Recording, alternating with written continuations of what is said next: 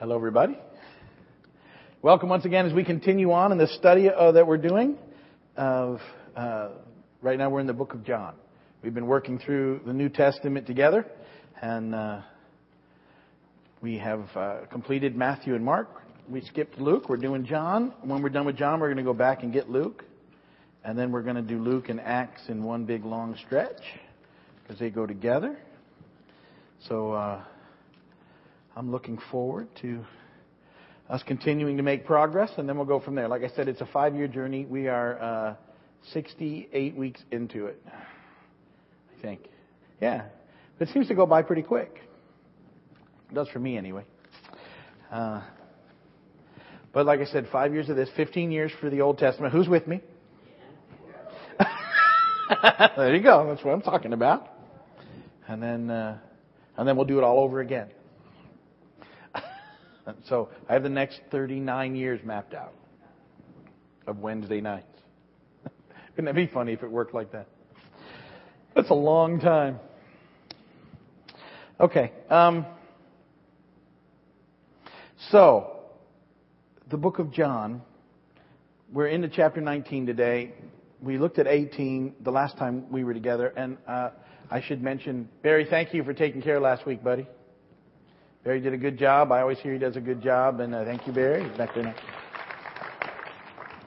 I appreciate you stepping in. And I went up and visited Williston, our folks up there, and have a nice group up there meeting, and they'll be watching this. Hi, people in Williston. Good to see you. Very exciting. We're about to take that meeting that's been on Wednesday nights, and we've been meeting in a home this whole time, and we, starting June 1st, we rented a facility for midweek still, but we'll move out of the home and into a more of a facility type situation. So we expect that they will continue to grow there. It's kind of outgrown the home now. When you get kind of steady 15, 20 on and off, it's too much you need to move along. So that'll be good. And so they're doing good. It was good to be with them, spend that time together. John 18 begins the sort of really difficult period of Jesus being arrested, and then in 19 we're going to see him actually the events that lead up to the crucifixion and his death. And we looked in those few chapters before, 13, 14, 15, 16, 17. We got to see this amazing, intimate time that Jesus had with his disciples. And one of the things you need to remember in the book of John is that John is purposely working off the difference between light and darkness.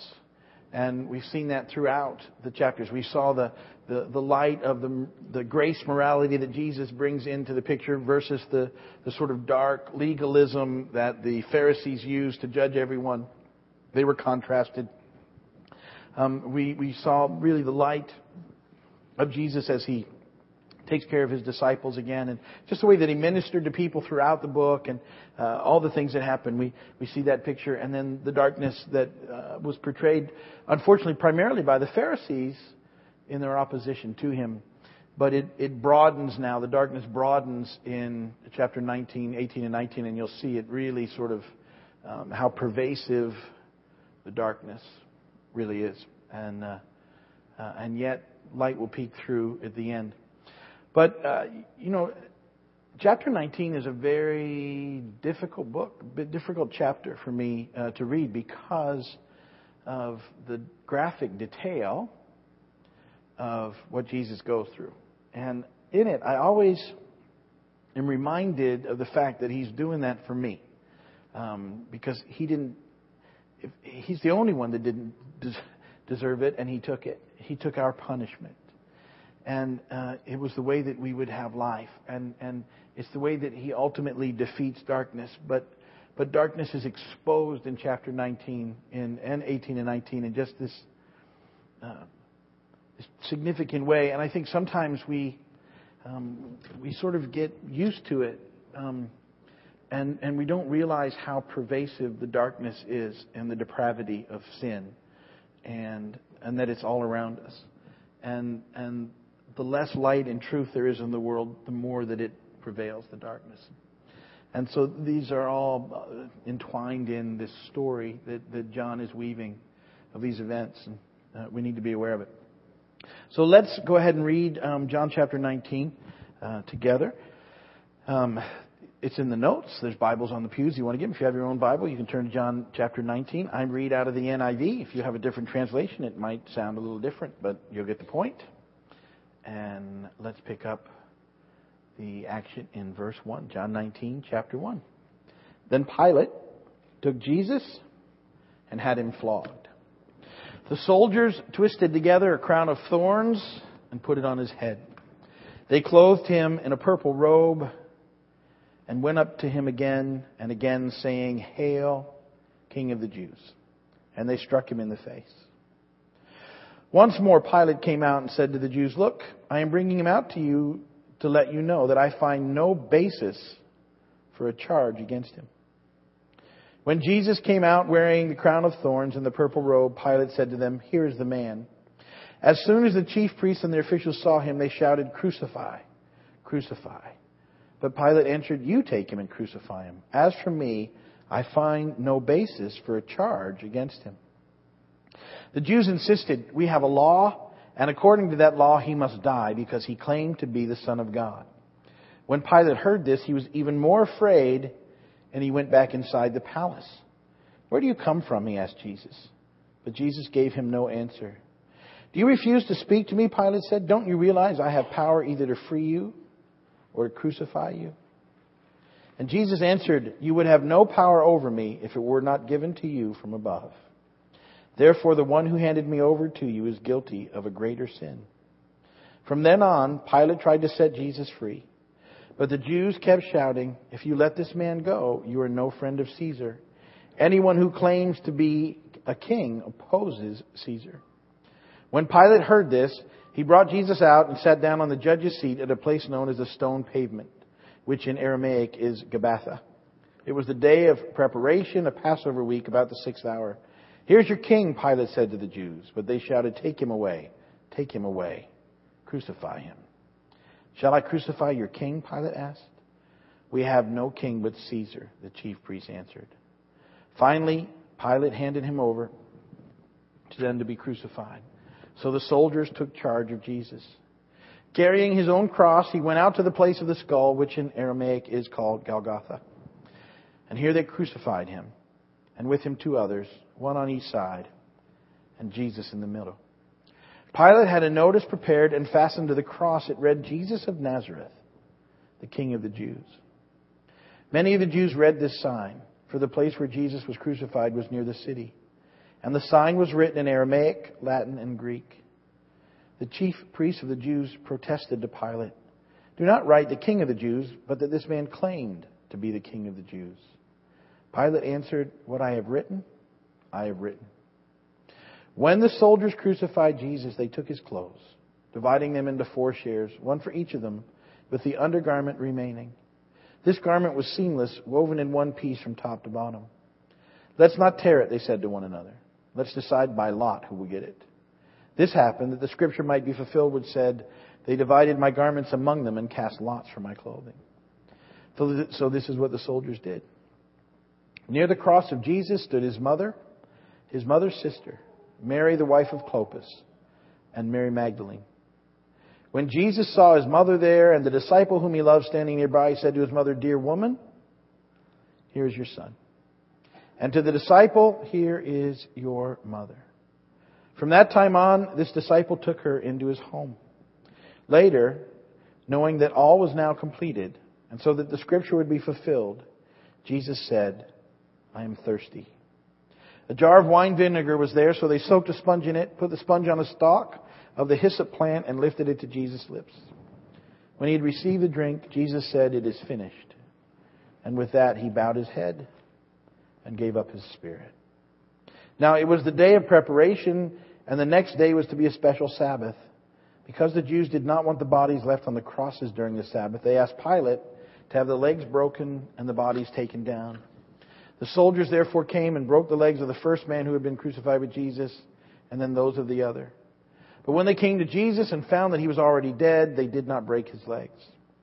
Instead, one of the soldiers pierced Jesus' side with a spear, bringing a sudden flow of blood and water. The man who saw it has given testimony, and his testimony is true. He knows that he tells the truth, and he testifies that you also may believe. These things happened so that the Scripture would be fulfilled. Not one of his bones will be broken. And as another Scripture says, they will look on the one they have pierced. Later, Joseph of Arimathea asked Pilate for the body of Jesus. Now Joseph was a disciple of Jesus, but secretly, because he feared the Jews. With Pilate's permission, he came and took the body away. He was accompanied by Nicodemus, the man who earlier had visited Jesus at night.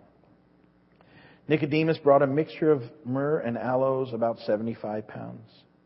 Taking Jesus' body, the two of them wrapped it with the spices in strips of linen. This was in accordance with Jewish burial customs. At the place where Jesus was crucified, there was a garden, and in the garden a new tomb, in which no one had ever been laid. Because it was the Jewish day of preparation, and since the tomb was nearby, they laid Jesus there.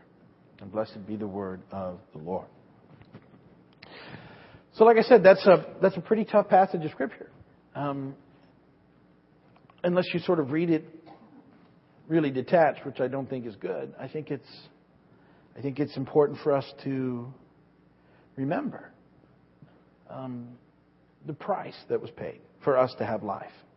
I think it's important for us to know that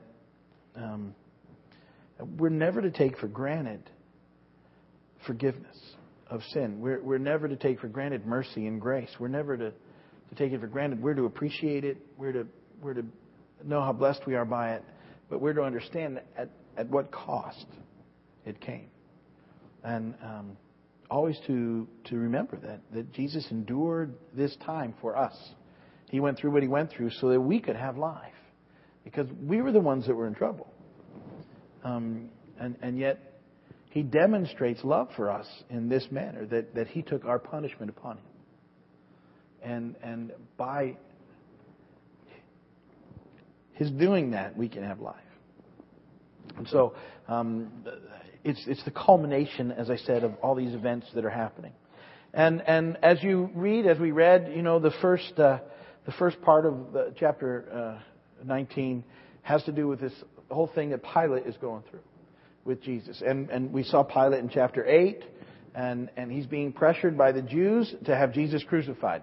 The Jews want to kill him, as they've been plotting, as we've seen for a long part of Jesus' ministry. We keep talking about, we've seen that from the very beginning, they decided, amazingly, well, we think what he's doing is from God, but we don't like him, we're going to kill him anyway, because he's not doing it the way we want.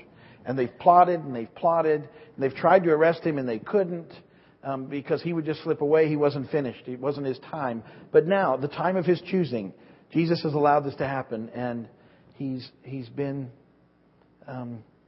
arrested and taken in, and the trials and the false stuff and everything, and they finally got him to Pilate, because Pilate, as the Roman representative, is the only one that has authority to actually carry out a death sentence. Jews can't do it because they are an occupied country at this point by Rome, and ultimately, when Rome occupied a country, they would leave pretty much the country intact as far as how it maneuvered itself politically. But they would then pay taxes to Rome. Rome would put its forces in there to make sure they did what they were supposed to do. And they pretty much left them alone unless they contradicted something that the Romans did, and then they would take care of it. But pretty much the people of Israel were allowed to rule themselves, and yet they needed permission to take this other step, to have Jesus executed. So it's in Pilate's hands as a Roman representative. Now, his statements in the beginning of the chapter are completely true. He keeps saying there is no basis to have Jesus executed. There's absolutely no charge against him, and he's speaking the truth. Rome has absolutely no qualms with Jesus, none at this point. They have none. He hasn't done anything to Rome. They have no reason for him to not be around.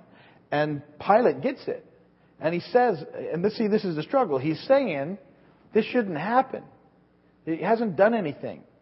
But I think ultimately they get him with the thing that says this. well, if you let Jesus live, then you're no friend of Caesar's, because Jesus claims to be a king, and Caesar wouldn't like that. Although there were kings under rule, I don't believe that. But the Caesar at the time was a little wacky, as most of them were. I'm sure Pilate was afraid of him too, and anything getting back to him. And so rather than do the right thing, he does the expedient or the easy thing, or what seems to be easy at the time. And see, it's another picture of darkness. Because when instead of doing the right thing, we do what seems easy, or we bend to the will of other folks instead of doing the right thing, that's all part of the darkness that is the evil one. And it's just evident here in the process that that's ultimately what he caves into in this. And in a world without light, when there's no light, what you see is an increase of injustice and fear. And so when you see those places that are just filled, and we see the stories of countries filled with injustice and fear, it's because the light is having trouble poking through because of the pervasiveness of the darkness. And it's what John is picturing here. And think about this sort of picture that John paints in the last 2 chapters of what's happening as darkness raises its head. Jesus has been betrayed by someone who claimed to be his friend. That's where it all sort of starts. Then Jesus is denied by someone who is his friend because of fear and the darkness. The religious leaders, who are actually supposed to be the defenders and supporters of God's truth, have actually completely flipped to where they're trying to squash it and kill him in the process. Pilate, who's convinced of Jesus' innocence, allows Jesus to be tortured and crucified. The crowd, who 5 days earlier had welcomed Jesus in on the sort of huge miracle that had taken place just days before with Lazarus. They had just waved him in. They've completely flip-flopped here at the end. And now they're screaming for his death and screaming for Pilate to release to them Barabbas, a known murderer, instead of Jesus. It's a picture of the sin nature and the depths of depravity of man. It's all sort of pictured here in the events that lead up to the crucifixion. And I think it's demonstrated on purpose because sometimes I think people think, oh, it's really not all that bad. It's that bad that it had to be taken care of, and it took a drastic thing to make it happen. And it's the cross that introduces light and gives us hope and can subdue the darkness at some level. And so darkness has just really, John's painting this picture of the magnitude and the depth that darkness has, that evil has in the world. Now, as we continue on in the stories, you start to move from 23 on into 42.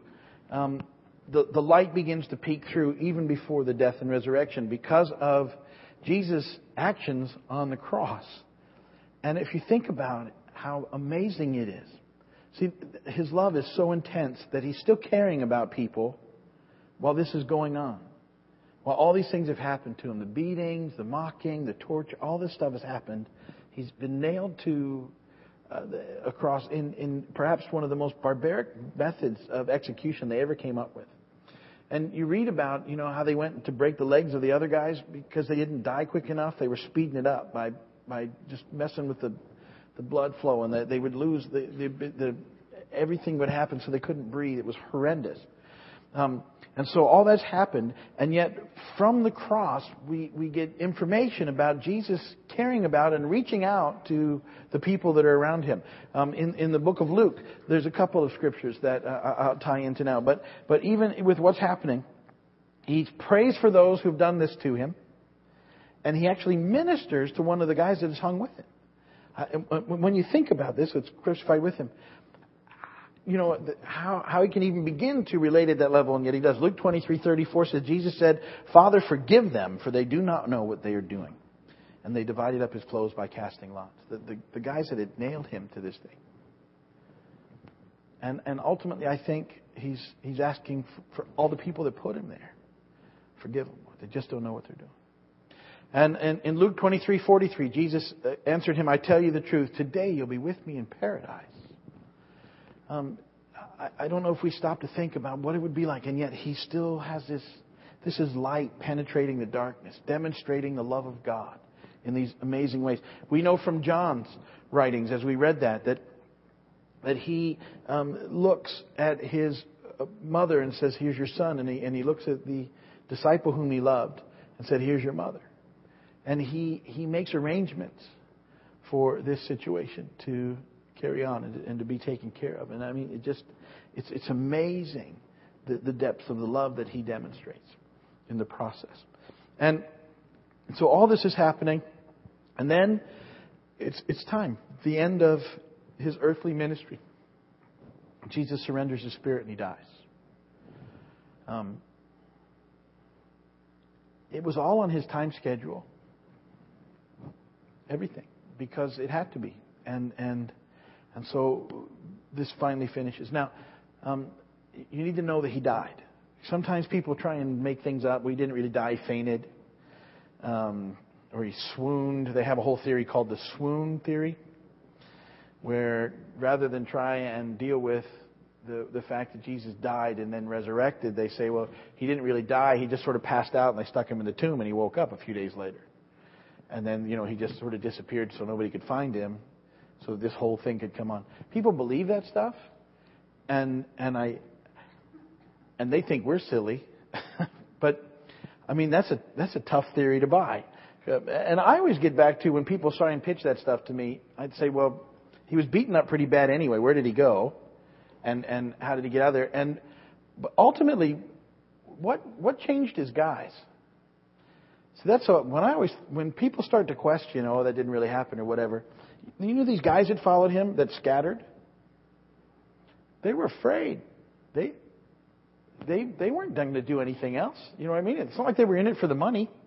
Because they were fishermen. They could have all gone back to what they did. What happens? They all get back and they start doing this stuff again. Why? They saw the resurrected Jesus. They knew what happened. And it finally clicked. Remember this whole time they've been fighting this? And even as they wait, we'll see it in the book of Acts. I love it because Jesus has defeated death. He's resurrected. And one of the first things that the disciples ask him is, are you at this time going to establish the kingdom? Which is what they'd wanted all along. And I'm sure he just goes, oh my. No. But, all this stuff is taking place. And we see the heart of Jesus. And so he dies. And he dies. And then his body is taken by Joseph of Arimathea and Nicodemus. And it's buried in the tomb. I sort of like the fact that Nicodemus shows up again. Remember we had this discussion about Nicodemus back in John chapter 3? This is the Nicodemus that shows up with Jesus and asks him, what's going on, because he's a Pharisee. And he doesn't want to be seen with Jesus, so he goes at night. See, he knows something's going on, and at least he has the courage to go and find out. I like that about Nicodemus. And remember his discussion? Jesus, we looked at this. Jesus talks to Nicodemus, and he says, you must be born again.